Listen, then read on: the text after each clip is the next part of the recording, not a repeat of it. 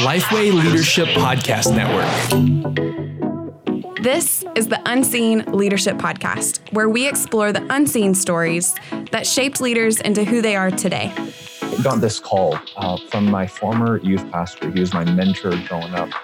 And he was like, do you want to come out to Korea? Do you want to serve with me? Do you want to lead this youth ministry? And the moment he was like 50,000 people, I'm like, oh my goodness, who in the world gets a chance to pastor at a church of 50,000 people? Well, welcome to the Unseen Leadership Podcast. I am your host, Chandler Vanoy, and here as always, sometimes with my co-host, Josh Hunter. We can still say always. It's okay. Okay, it's fine. So I'm a little nervous right now because there's a sneeze back here somewhere, and I strained a muscle in my back. And when I sneeze, it just feels like somebody is just taking a hammer to my spine. Hey, you're playing through injury right now. This is your flu game. I'm working. I need to put in for FMLA or something with HR here. But very true. We're excited today because we have one of our good friends, Daniel M., who is the senior associate pastor at Beulah Alliance Church, speaker, and an author of a few books, including his latest, You Are What You Do. Daniel, we miss you here at Lifeway. So excited to have you on today, bro.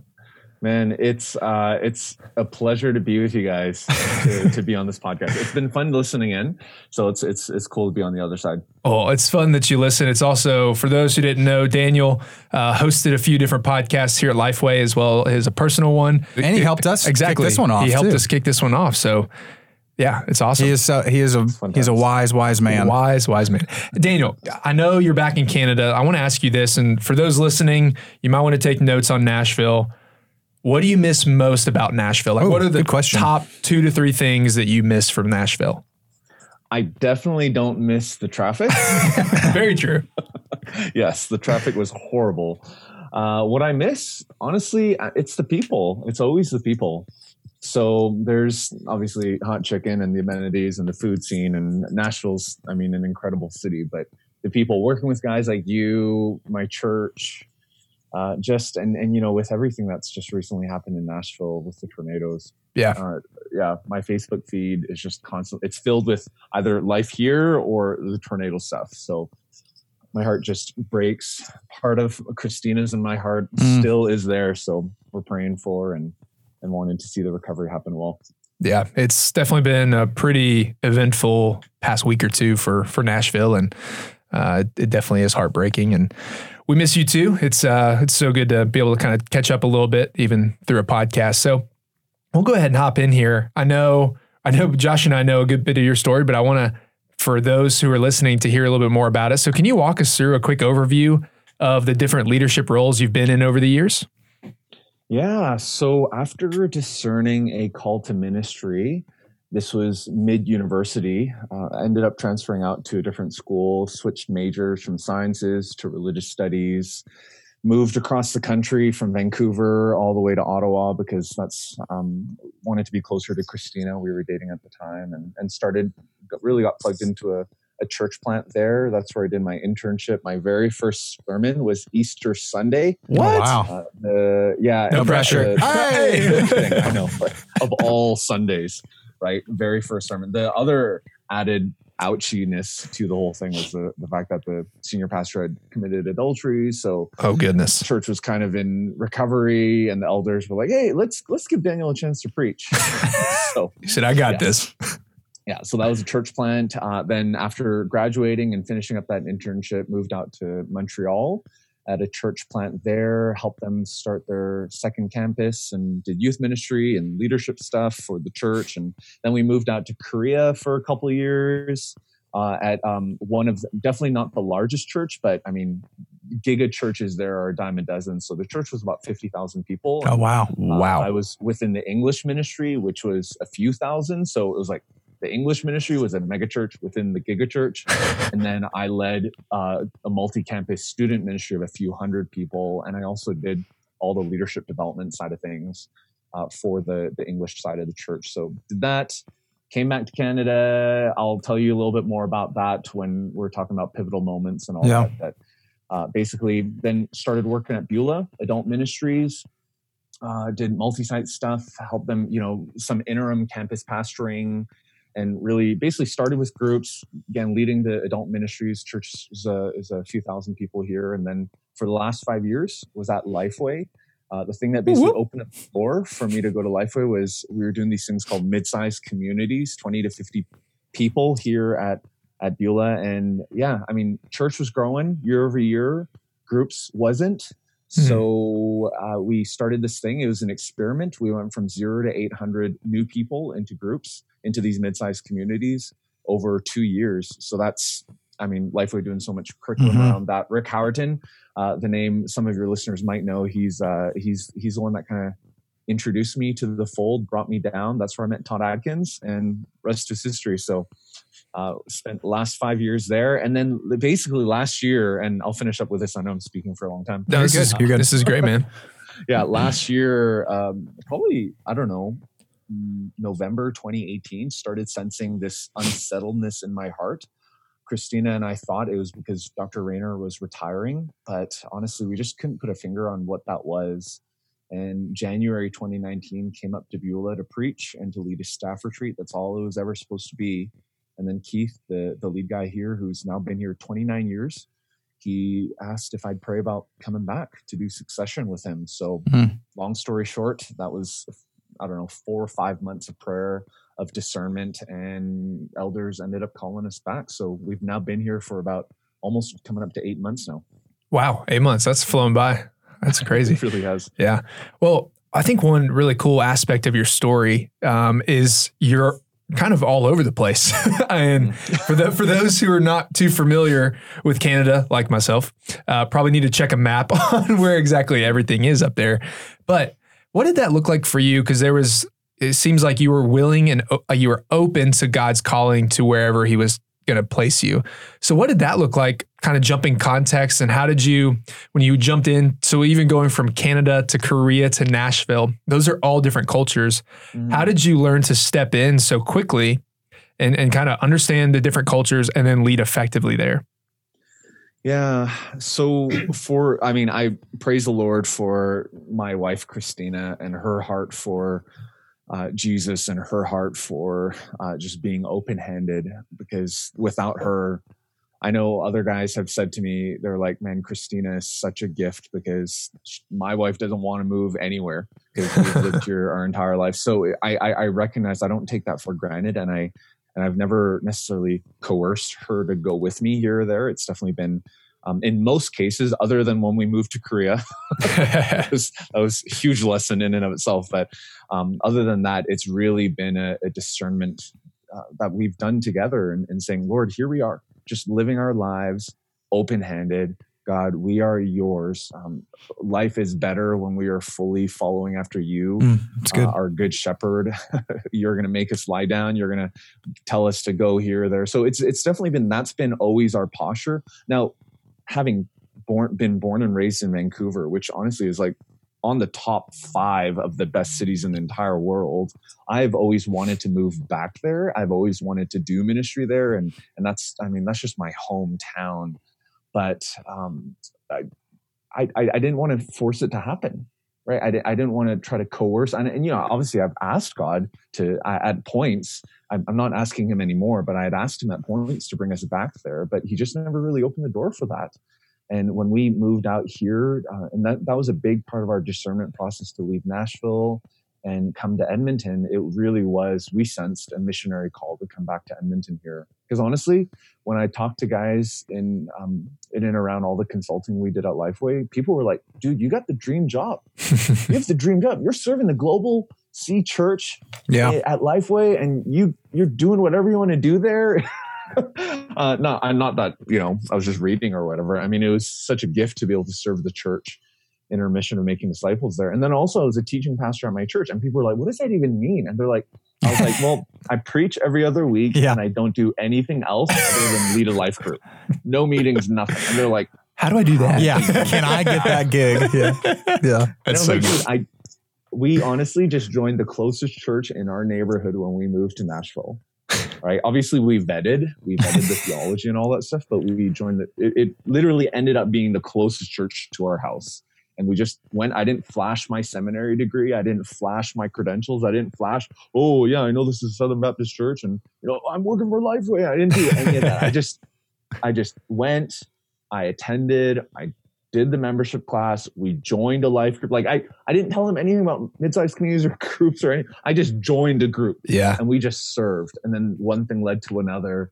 And they ended up asking me to be one of their teaching pastors. So, yeah. So I remember one time, because I was asking you, I just moved to Nashville, and I was asking you, hey, man, what did it look like for your journey to get plugged into the church? And you were telling me all this, and I'll never forget what you said. You said, we were looking for a place where we could get plugged in and be a volunteer that I would have looked for when I was on staff. Oh, that's cool. Just to serve in that manner. And that's really affected how I view how I serve my church. And so that's always stuck with me. I thought that was so cool. Yeah, so, I love that. And you were mentioning Christina earlier. You guys host a podcast as well, the In Between podcast, right? Love that podcast. Coming up to episode 100. Wow. When is it? When is that release? It'll be probably in a couple months. We just released episode 90 today. Okay. So a little bit more in there. Well, for listeners, go check out that podcast as well. It's really, really good. Daniel, let's get to the next question though. Can you tell us about a pivotal moment that you look back on in your leadership that either changed your style of leadership, your trajectory, or your life in general? Yeah, I probably have to say the transition that just happened in us moving back to Edmonton, because honestly, I loved everything about our life in Nashville, and I loved Lifeway, the mission there, loved my church, our life group community was just incredible. But as we started sensing this unsettledness in our hearts, and it's been the theme of our entire marriage. Lord, here we are. Lord, I don't know what that means. Yes, we have our plans. Man makes his plans, right? The Lord determines his steps. So we were just open-handed in that way. And when the opportunity came up, and this is how it happened. Keith here, the lead pastor, he's and just a quick history on the church. The church this year is going to be its 99th year. Oh, church wow. has planted over 60 churches since its beginning. It's incredible. It just has that history and legacy of multiplication. And yeah, the lead pastor here, one of the most incredible guys, been serving here for the last 29 years.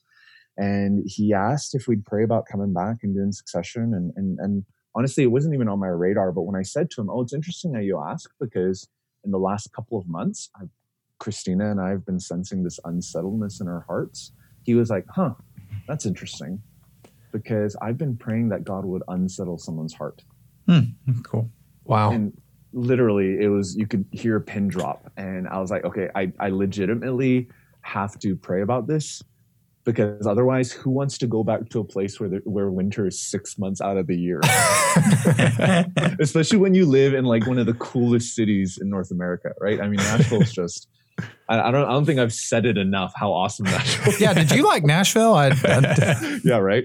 So it really was that moment where I was like, okay, God, what are you doing? What are you doing? And Kevin Queen is one of my friends, and he's the pastor at Crosspoint in Nashville. And he said it well, because he was helping us discern this too. He was like, when God when God is moving you, it's like he's a good gardener. He's a faithful father, a good gardener. And yeah, sometimes we feel the unsettledness around us because he's like putting his hands in the soil and beginning to loosen the soil around us. He's not just going to yank us out. He's loosening the soil. And he's like, that's that unsettledness that you might be feeling. But here's the thing. He is such a good gardener and such a good father that he is actually, when he is doing that and you're sensing that unsettledness, he has already prepared a place for you. Like that place where he's going to transport you to, like that place is already ready, which means the transition has happened way before you have even sensed it and it's even been on your radar. And that image has so stuck with me in the sense that, yeah, you know what, that's what's been happening. That's what had been happening. And I even remember 5 years ago leaving Beulah, and Keith was like, man, I honestly think you're going to be a senior pastor one day. And I was like, I don't know if I'm called to be a senior pastor. I loved being in the number 2 role. I loved the systems side of things. And honestly, for me, guys, like this is my first time, right? But for me, in my mind, I'm like, yeah, but how I realized about myself that I'm actually better in larger organizations than smaller ones, which is why I was so excited to go to Lifeway.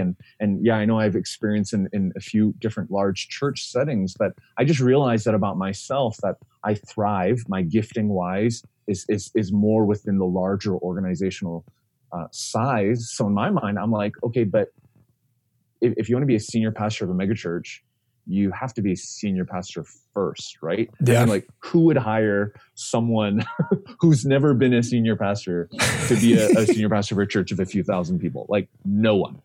So I was like, yeah, so that's not even on my, like, literally, I completely wrote it off because I loved the number 2 role. I loved it. And I loved what we were doing at Lifeway, and I loved teaching, and there's that side. So I completely wrote it off. But when we had that conversation last January, and he was like, can you pray about it? And as we underwent a further discernment process, I was like, my goodness, maybe this is what God has been preparing me for over the last, however many years that I've been in ministry. So this is such a good story and a good example. It makes me think of just with the gardening, makes me think of John 15 and abiding in Christ and him being the vine and us being the branches and producing fruit, and those go hand in hand. But tell us, you just said discernment, and it made me want to pivot on my question a little bit. You said you went through the process of discernment. So 1, what is discernment, and can you explain that? And then 2, leaders trying to figure out what's next in their life. How do I practice good, spiritual, God-glorifying discernment? How did you do that? If you could walk us through that, I think that would be really helpful.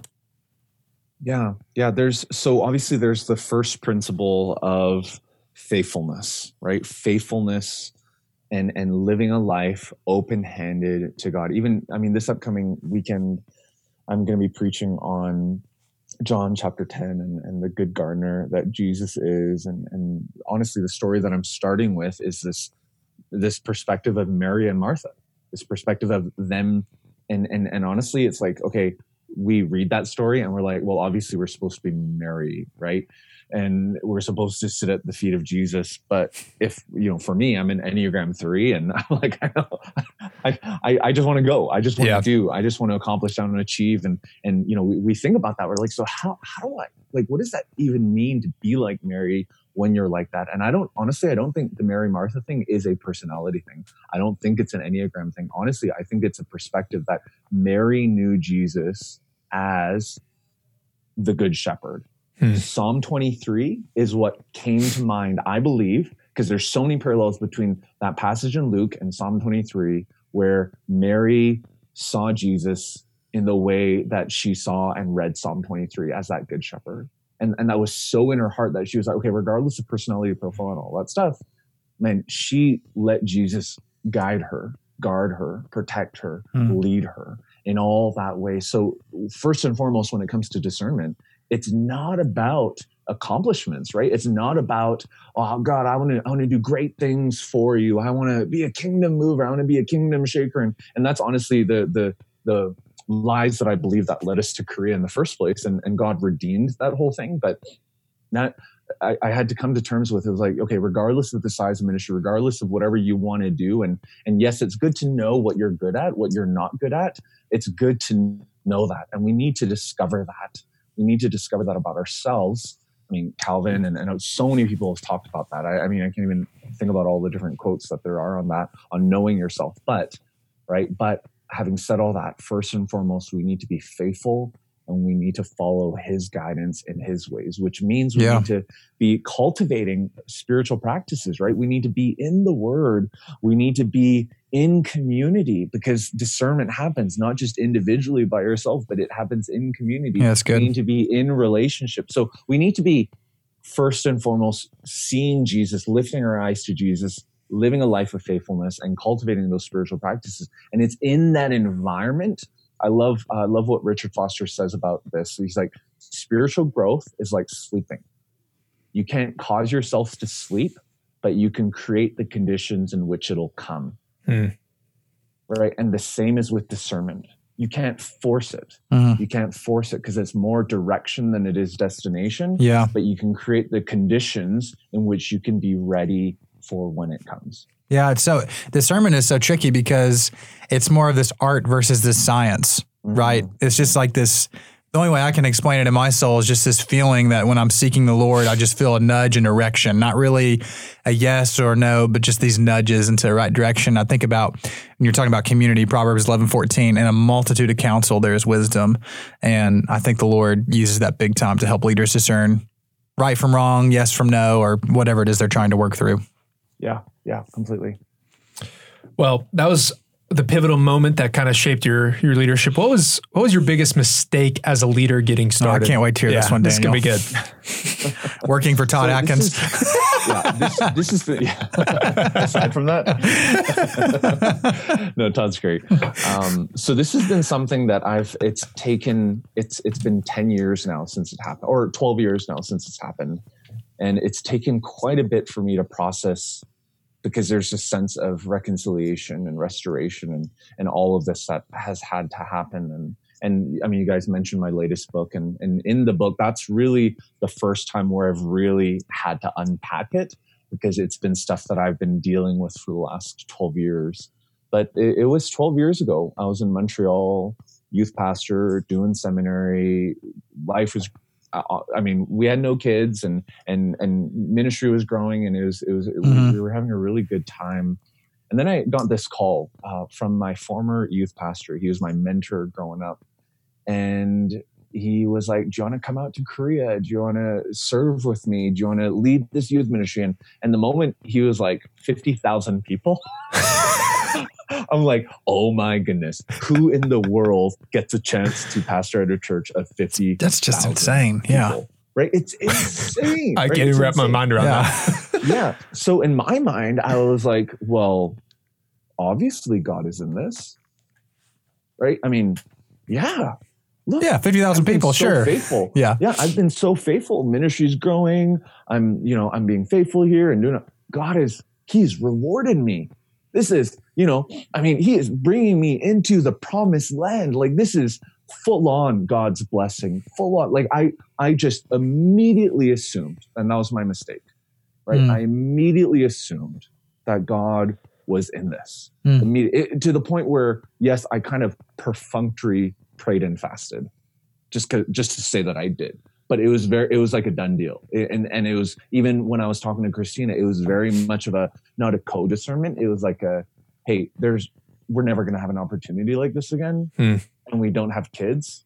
So we should go. If there's ever a chance to go, if there's ever an opportunity to go, we should just go. Right, Christina, right? Like, literally, that was my heart. Yeah, that was my heart, right? And I wasn't willing to listen to what she was saying, right? I was just trying to full on move ahead, charge ahead, convince, and go. And honestly, those 2 years in Korea, we grew so much spiritually, and God moved. And I know I've said it like it was a mistake, and I think my motives were wrong initially in going, but God redeems all things. And it was an incredible time of ministry where he just opened our eyes to what could be and what's happening, and just way beyond my little Presbyterian mind that I had grown up with. Like, just and the church in Korea was Presbyterian as well, but it was just, there's so much charisma. Right now, I mean, I'm not Presbyterian anymore. I'm a Christian Mission Alliance pastor, but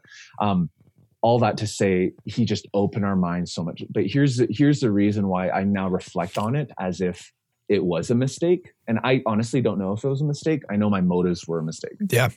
But I reflect on it in that way because it all came crashing down. And I write about it in my latest book, but it all came crashing down and everything was stripped away. And it was that desert moment. I mean, after that, we came back to Canada literally on April Fool's Day, 2010. And everyone was like, is this an April Fool's joke? So, yeah, poor timing. Wow. I was like, no. It's not. Like, my mentor growing up, he was like, I don't even think you're called to be a pastor. And like over and over, so many things. And even in the midst of everything being stripped away, God was so good. He was so good because he gave us a couple dreams, and there were a couple things that happened where it was just God was preparing the way. And he was like, yes, something is going to happen, but don't worry. Don't worry. And if I were to have told you, right, if I were to have told myself 10 years ago, because we came back in 2010, that 10 years ago, actually, at the time of recording, it's March 10. So we would have just 10 years ago at this time would have just been processing this whole thing and trying to figure out how do we get back. If I would have told myself 10 years ago that 10 years later, this is all that was going to happen, I would have been like, you are a complete liar. Wow. My life is over. And I don't even think I'm going to be in ministry anymore. And this is how the church is going to act. I don't want to be a part of the church. And there's all this hurt and this reaction that I was dealing with. There's no way that I would have believed you. Yet God can redeem all things. He can bring about beauty from the ashes. And I honestly, as hard of a season as that was, I wouldn't trade that for anything, because I am who I am today. And I believe I am where I am today as well because of how God, he had to shape me. He had to shape me. Yeah, for sure. Man, thanks for sharing that with us. I know that's sounds like it's a big part of your story. And I'm just even thinking, if I was in that situation, man, you just hear that. Like it's the hubris in us that says, well, I've got to go. This is the opportunity. And like you said, not saying it's a mistake, but it's something you learned from. But for there's young leaders listening who there will be an opportunity that comes their way, that comes Josh and I's way, that sounds, this is it. This is the moment. I've got to take this. This is an opportunity that I can't turn down. How would you tell us to check our heart on that? Yeah, like to make sure it's not us. It's kind of like the push and pull. You push your way into an opportunity instead of the Lord pulling you into it. What would you tell a young leader kind of in your exact situation that you were in? Yeah. So if you're faithful and if you are first and foremost living for the Lord and you are faithful in your every moment, better opportunities will always come. There will never be a shortage of opportunities if you are being faithful and God is first in your life and you are living for him. So when that amazing opportunity comes up that you never would have ever thought could come up and all that, don't just assume it's God. Don't assume, because it could be a distraction from the enemy. I mean, Eugene Peterson's memoir, if y'all haven't read it, if listeners, if you guys haven't read it, I mean, literally read it, because there's so much, there's such a depth of wisdom in that book and in that man that just goes against the bigger is better notion that is predominated and that is dominating American and Western Christianity. So love that guy. But honestly, if you're faithful in the little, when it comes to discernment, there's this great guy. Honestly, what is his name? I'm forgetting his name, but basically he talked about this idea of feelings of desolation and feelings of consolation. He was one of the church fathers. I mean, long time ago. And he's basically saying in discernment, we can't ignore our feelings. And I grew up with Campus Crusade for Christ, where there was like this fact, faith, feeling train. Do you guys know what I'm talking about? Have you seen that? I think I've heard of it. Yeah, vaguely. Yeah. It was like in discernment, remember the fact, the scriptures. There's faith in what the fact is saying, what the scriptures are saying. And then feeling, that it doesn't matter. Don't worry about feeling. You have to drive everything on fact and faith. And I completely just pushed that all aside. But this one saint, I mean, he was like, okay, think about your feelings of consolation and desolation. And when you are walking with the Lord, you can trust those feelings, because God will actually speak through feelings in the sense of peace and of anxiety and of all that. If you are right with the Lord, right, you can trust that. But if you are not, and you are living in sin, then actually those feelings that you get, maybe it's a feeling of peace, you can't trust them. Those would be feelings of desolation, because you're not right with the Lord. So yeah, just if you be faithful, because better opportunities will come. That's really good. I actually don't think I have heard that before. It is really good. Before we get to the next question though, let's pause and hear from our sponsor. On this podcast, we hope to equip our listeners with the best resources to help churches thrive. So if you're looking at launching a thriving church in a rented venue, I encourage you to check out the team at Portable Church. Portable Church Industries equips churches meeting in alternative venues with total solutions, so you can launch strong, be reproducible, and thrive in your communities. For over 25 years, They have partnered with church planners and multi-site leaders, mastering creative, intelligent, effective, portable church solutions. So you and your team stay focused on the things that matter, building disciples. See what this looks like by visiting portablechurch.com/Lifeway. Once again, that's portablechurch.com/Lifeway. Now, back to the podcast. Daniel, what book do you wish someone gave you when you were just starting to lead? I mentioned it a little bit before, but Eugene Peterson's memoir, that book, I mean, it has just given me such an alternate reality of what pastoral ministry looks like. And yes, I'm an Enneagram 3, and yes, I like big, and the vision of our church here is to reach 1% of Edmonton. That's the vision of our church, and Edmonton just keeps on growing and growing and growing. And it's like, yes, we got to do that. We have, last few months, right? 27 people gave their lives to Christ for the first time. We have a goal of 150 baptisms this year. So yes, I love that because it signifies life change. And yes, I love moving fast, and there's that adaptability side to what life looks like right now. But honestly, Eugene Peterson's memoir is such a refreshing alternate reality to what the call of a pastor looks like. And wrestling with what that looks like within a large church context has just been really neat to see. So that's the one. The other one would honestly be Strengthening the Soul of Your Leadership by Ruth Haley Barton. Yeah. That book has just been, maybe it's because I read it after we had come back from Korea and it was so meaningful for me. But that book is the spiritual practices coupled with leadership. It's just been such a good book. So for those who are not familiar with it, would you give just a quick overview of the second book that you recommended?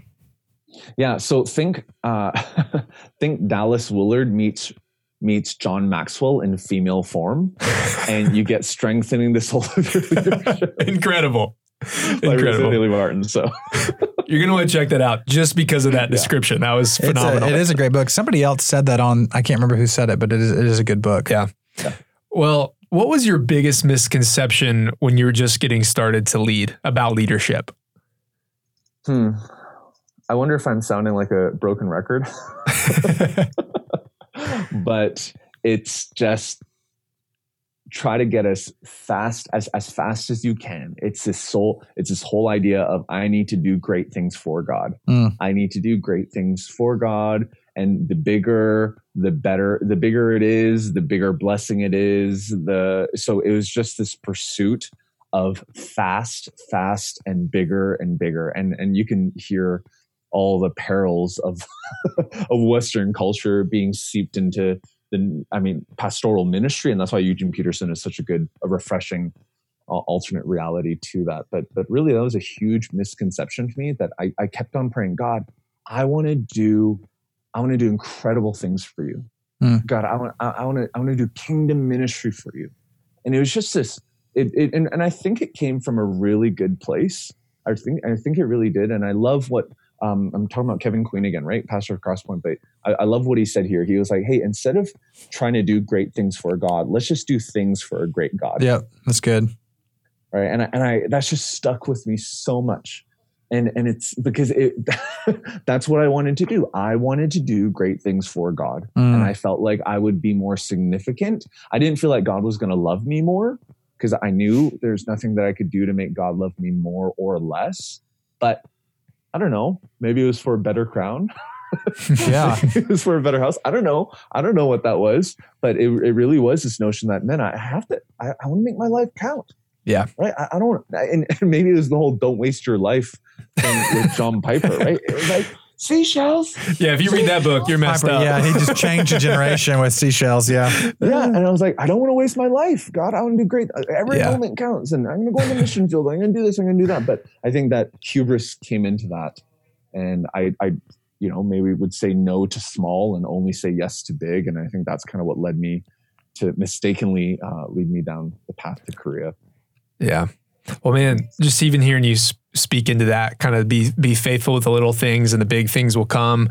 I was reading through the book of Nehemiah recently, and and actually Joshua Gagnon was on our podcast as well. And kind of those two stories meet of the rebuilding of the wall, and everybody has their own job, and some jobs are bigger than others, but many of them, they're just little details that we read over in the book of Nehemiah.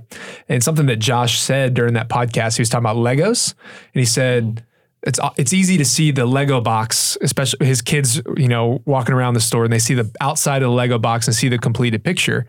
And they say, Dad, we want that. We want to get that. And then Josh is like, you do realize that's 4,321 pieces. Like, that's going to take a really long time for you to put those together. And it's going to be long and it's going to be hard. And he was saying, that's what it takes, though, for us to have that beautiful picture on the outside of the box of a life that matters to the Lord. And it's those 4,321 little steps of obedience.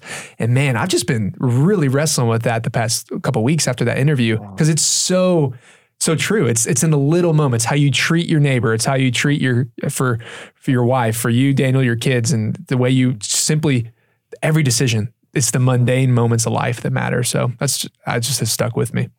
That's really good. Daniel, in your latest book, You Are What You Do, you share about 6 lies we can easily believe. Would love to hear what those 6 are really briefly. And then if you could hang out on one of those lies, what lie do you think is the most prevalent among young leaders? And what advice would you share to push back against that lie? Yeah. Okay. So there's 7 lies. There are 7 lies. Oh, 7. And part of the confusion is the subtitle says, and 6 other lies. Work, life, and love. We got tricked, Chandler. 7 lies, Daniel. That's what I meant the whole time. Just super quickly. You are what you do. You are what you experience. You are who you know. You are what you know, you are what you own, you are who you raise, and you are your past.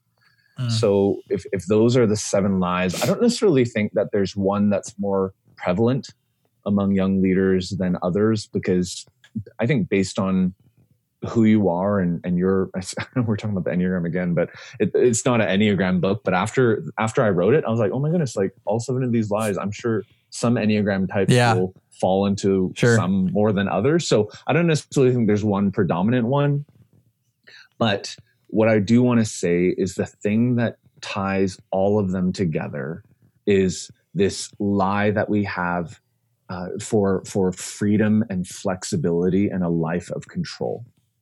Right? That's the picture that the enemy tries to paint for us that ties all of this together. And the reason why a life of freedom and flexibility and a life of control have actually risen to the surface, and why these 7 lies have risen to the surface as well, is because of something called the gig economy, right? The whole notion of the side hustle. And I'm sure I don't need to go too much into detail because all your listeners are going to understand this, right? The idea of the side hustle. And the question has really gone from, do you have a side hustle, to what is your side hustle?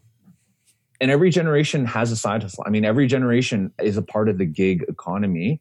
There's actually more. There's boomers, and then there are more Gen Xers, there are more millennials, and there's more Gen Zers that are part of the gig economy and that have side hustles in previous generations. But the fact of the matter is, side hustling, 35% of the American population, that's 57 million people in America, are a part of the gig economy. So when you think about this, right, when you think about all of these people now who have this side hustle, the reason it's so prevalent and has risen to the surface is obviously, there are apps and all the ways that we can get a 1099. And that's that whole side of the side hustle gig economy. But here's the thing. With the rise of the side hustle, with the rise of the gig economy, the notion of having a life of freedom and flexibility has actually risen to the surface, because now it's within your grasp. Hey, the only reason you're not going on that cruise is because you don't side hustle. You don't hustle enough. You don't have that side gig. The only reason you don't have that new phone, or the only reason you're not going on 2 vacations is because you don't. And the only reason you still have debt is because you don't have a side hustle. Why are you spending all that time on the couch binging Netflix? Why are you doing all this? Instead, be productive, be active. It's easier than ever to make money on the side. So go join the side hustle, right? That's the lie that the gig economy has actually risen to the surface. And as a result, we now believe one of these 7 lies or multiples of these 7 lies about ourselves. Man, just even thinking about myself, I'm like, yeah, man, that's so true. So that's definitely a good word for everybody listening and all young leaders and really any leader. So good. Well, we're going to move to the quick hitter questions here. And we're going to get started with the first one, which is, what is your ideal daily routine? So what time do you wake up, get into the office, all that good stuff? Yeah. So I'll get up around 6 to 6:15 in the morning. I feel good about that until I listened, or I felt good about that until I heard your interview with Eric, and he got up at like 4. Yeah, we needed to call him out on that. Be like, how many days? One day a week does not count. Yeah. So I get up at between 6 to 6:15, get ready, make some coffee, spend time in the Word first, and then I'll try to get out of the house by 7 o'clock. And I'll get to the gym. And the big shift that I'd made when I moved back up to Edmonton is that for my entire life, or I guess maybe adult life, I'd never really been able to work out more than twice a week at the most. I was like, man, I got to figure that out because that's not going to be good. And I love eating too much. Really, I mean, that's why I work out. We were at the gym and the guy was like, so why do you want to join the gym? And Christina was like, whoa, I want to do a marathon and I want to do this. And he's like, why do you want to join the gym? Burgers. I really love chips. Yeah. Like literally, I have a bag of chips right on my desk that I want to eat right now. I love chips and I don't want to be huge. So literally, I was like, I got to figure this out. So I was like, okay, you know what I'm going to do? Before I get into the office, I'm going to go to the gym. And instead of going to the gym for an hour and a half, I'm just going to do a quick 30-minute workout. Yeah. So I go now Tuesday to Friday on my best weeks. Obviously, it's hard to hit it 100% of the time, but when I do that, I actually try to get rid. I've gotten rid of pretty much all of my breakfast meetings because I want to hit this and go to the gym. Leave the house at 7, get there around 7:10, work out 30 minutes, wash up, get to the church by about 8:10, 8:15, and then that's how my day starts. And I run until probably about 5. Get home and spend time with the kids, eat, hang out, whatever we do in the evenings, and put them to bed by about 8:30. And that's when Christina and I, depending on the day, that's when we'll either podcast or I'll do my book stuff or blogging or whatever our side hustles are. And, maybe once or twice in the evenings during the week, we'll hang out and watch something or do something. But otherwise, we're both 3s on the Enneagram. So for fun, we podcast together. We got to do something. Got to achieve. Yeah, exactly. Yeah. What's your favorite personality test? So I'm a certified Gallup StrengthsFinder coach. So that's the one that I know the most about and that I've coached, probably over 1,000 people now through. So that's my go-to and is probably my favorite one. Christina has been digging. You should see the dozens of Enneagram books we have in our house right now. She is voraciously studying it. And so as a result, it's been fun to hear from her and dig a little bit deeper into it via her. But StrengthsFinder is still my favorite one, but Enneagram has been fun to think about and process because it's the new thing. What are your top 5? It's old, right? It's old. It's old but new. But yeah, exactly. It's the Renaissance. What are your top 5 strengths for StrengthsFinder? Maximizer, learner, intellection, developer, and strategic. Do you know yours, Chandler? I haven't looked at mine learner, competition, achiever. There's another one. There's something. What's the other one that's like learner, Daniel? Input. Yep. Input. Yep. I know my first one's activator. I can't remember the rest. Okay. Yeah. We'll spend some time. Yeah, that's a good one. I would like to talk more about that. It is interesting. Daniel, what's an unusual habit that helps you in your leadership? Okay, so talking about StrengthsFinder, because intellection is one of my themes, that doesn't mean I'm smart. Intellection, I have intellection. No, what intellection means is I'm always thinking and things are always swirling around in my head and it's hard to turn that off. So what I've realized about myself is I need to let those ideas swirl in my head. So when I came here to the church and we're in the middle of the succession process right now, part of one of my metrics was, what does our executive leadership team look like? What does organizational structure look like? And if we're going to reorg, what is the reorg that's going to last for the next few years? That's going to help us get to the next growth barrier for the church. So that was the challenge. And it's the Canadian context is very different than the American context. Even the number of the population, but the number of large churches and the post-Christian nature of it. It's just, there's a lot of differences, especially with the American South.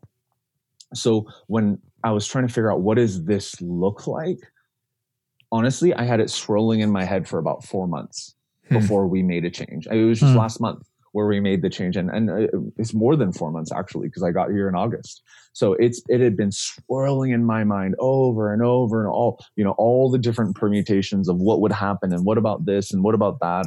And I don't do the whole beautiful mind thing where I have this massive, where you have all these massive connections, but I need to let my mind think. I need to let my mind process and make the connections. And the longer I have for that, the better the decision becomes. Now, that doesn't mean I make the decision by myself in isolation, because I will, part of that process is I will ask others and I'll bring people into the dialogue, into the feedback loop and talk about it. But I just realized about myself, these large decisions, these significant ones, I need to have time and I can't make the decision too quickly. Yeah. No, that's good. Well, what has been the best book that you've read in the past 6 months? Probably Soul Keeping by John Ortberg. It's an older one, but it's been one of those ones where I've always wanted to read, and every time it's come up, I'm like, man, I should read that. Yeah, but who has time to work on their soul? Right. I gotta get stuff done, right? So literally all my books, everything is more along the lines of productivity or getting things done or organizational structure or preaching or whatever, right? So it basically came to the point of, on my Sabbath on Mondays, I was like, hey, I just finished my book. What am I going to read now? And I guess, the book recommendation stuff on Amazon and Soul Keeping came up, and I was like, you know what? Okay, I'm finally going to do bite the bullet. I'm going to do it. I'm going to read it. And it's been so good because Dallas Willard is incredible, right? He is absolutely amazing, but I don't know if I'm just not smart enough, but the guy's so hard to understand. And I find that no one says that. Right. And you have all these contemplatives who are like, oh yeah, Dallas Willard, this Dallas Willard. They just pretend. Like, oh yeah, he's great. And I'm like, yes, okay, you're smart in that you read Dallas Willard, and yes, he is kind of the grandfather in a lot of this stuff. But dude, do you actually understand what he's talking about? Right. It's really hard. So John Ortberg is like Dallas Willard for dummies, and John Ortberg's smart. I mean, the guy's brilliant, right? But the way he's such a better communicator than Dallas Willard, at least in the literary form. So it's just been so neat to read that and understand that even more. What one sentence advice would you give someone going into a leadership position for the very first time? I feel like it's a big loop. Be faithful. There's always going to be more opportunities. In fact, if you are faithful, you will never run out of opportunities. So instead of chasing opportunities, chase after God. Chase after being faithful. Chase after being, if you're married, Andy Stanley said it wonderfully, right? I mean, he was like, you're the only husband, or you should be the only husband to your wife, and you're the only father to your kids, but you're one pastor or one of the many pastors that people are going to have. So be faithful. Don't chase after opportunities. Chase after God instead, and let him take care of the rest in his timing. Guys, I just want to leave your listeners with this. There's this notion that we have right now in our culture of instant, and it's true, right? Audible, instant, right? Podcasts, download instant. Kindle, right? Download. I mean, everything is instant, right? Yep. Even in Nashville, Amazon, you can get something in 2 hours. Prime now, baby. Instant. Yeah, Prime now, right? It's instant. The peril of the American church, in light, even the global church, in light of this, is that we have now brought that instant nature into discernment. And when we seek after God in discernment, and we're praying and we're practicing the spiritual disciplines and we are placing ourselves before him and we hear an answer or get an inkling, we immediately assume it's now. Like, because instant is everything. Yep. Everything is now, right? That is just so seeped into our mindset. So we think it means now. The answer from God means now, but it's not. It doesn't mean that. Just because you get an answer from the Lord and from the Holy Spirit, it doesn't mean that the answer is now. Timing is a different variable that you need to pray about in addition to the direction that you're seeking. Because it may be that God is giving you a puzzle piece that is not going to be in fruition for the next 20 years, but you've kind of built the border. You have this one image that you are looking at and you're like, oh, this one puzzle piece is going to make this piece make sense and this image makes sense. But in reality, maybe that puzzle piece is in the top right corner and you have no idea what that even means. But God in his timing is going to reveal that, because timing is a different variable than it's a different variable than discernment. Man, such a good word to end on. Daniel, thanks so much for joining us on the podcast today and sharing about your leadership journey and your time as a young leader. And thank you for listening today. We hope this has been helpful to you and your leadership. If it has, head on over to Instagram, shoot us a message, give us a follow. We'd love to hear from you. We'll see you next week. See ya.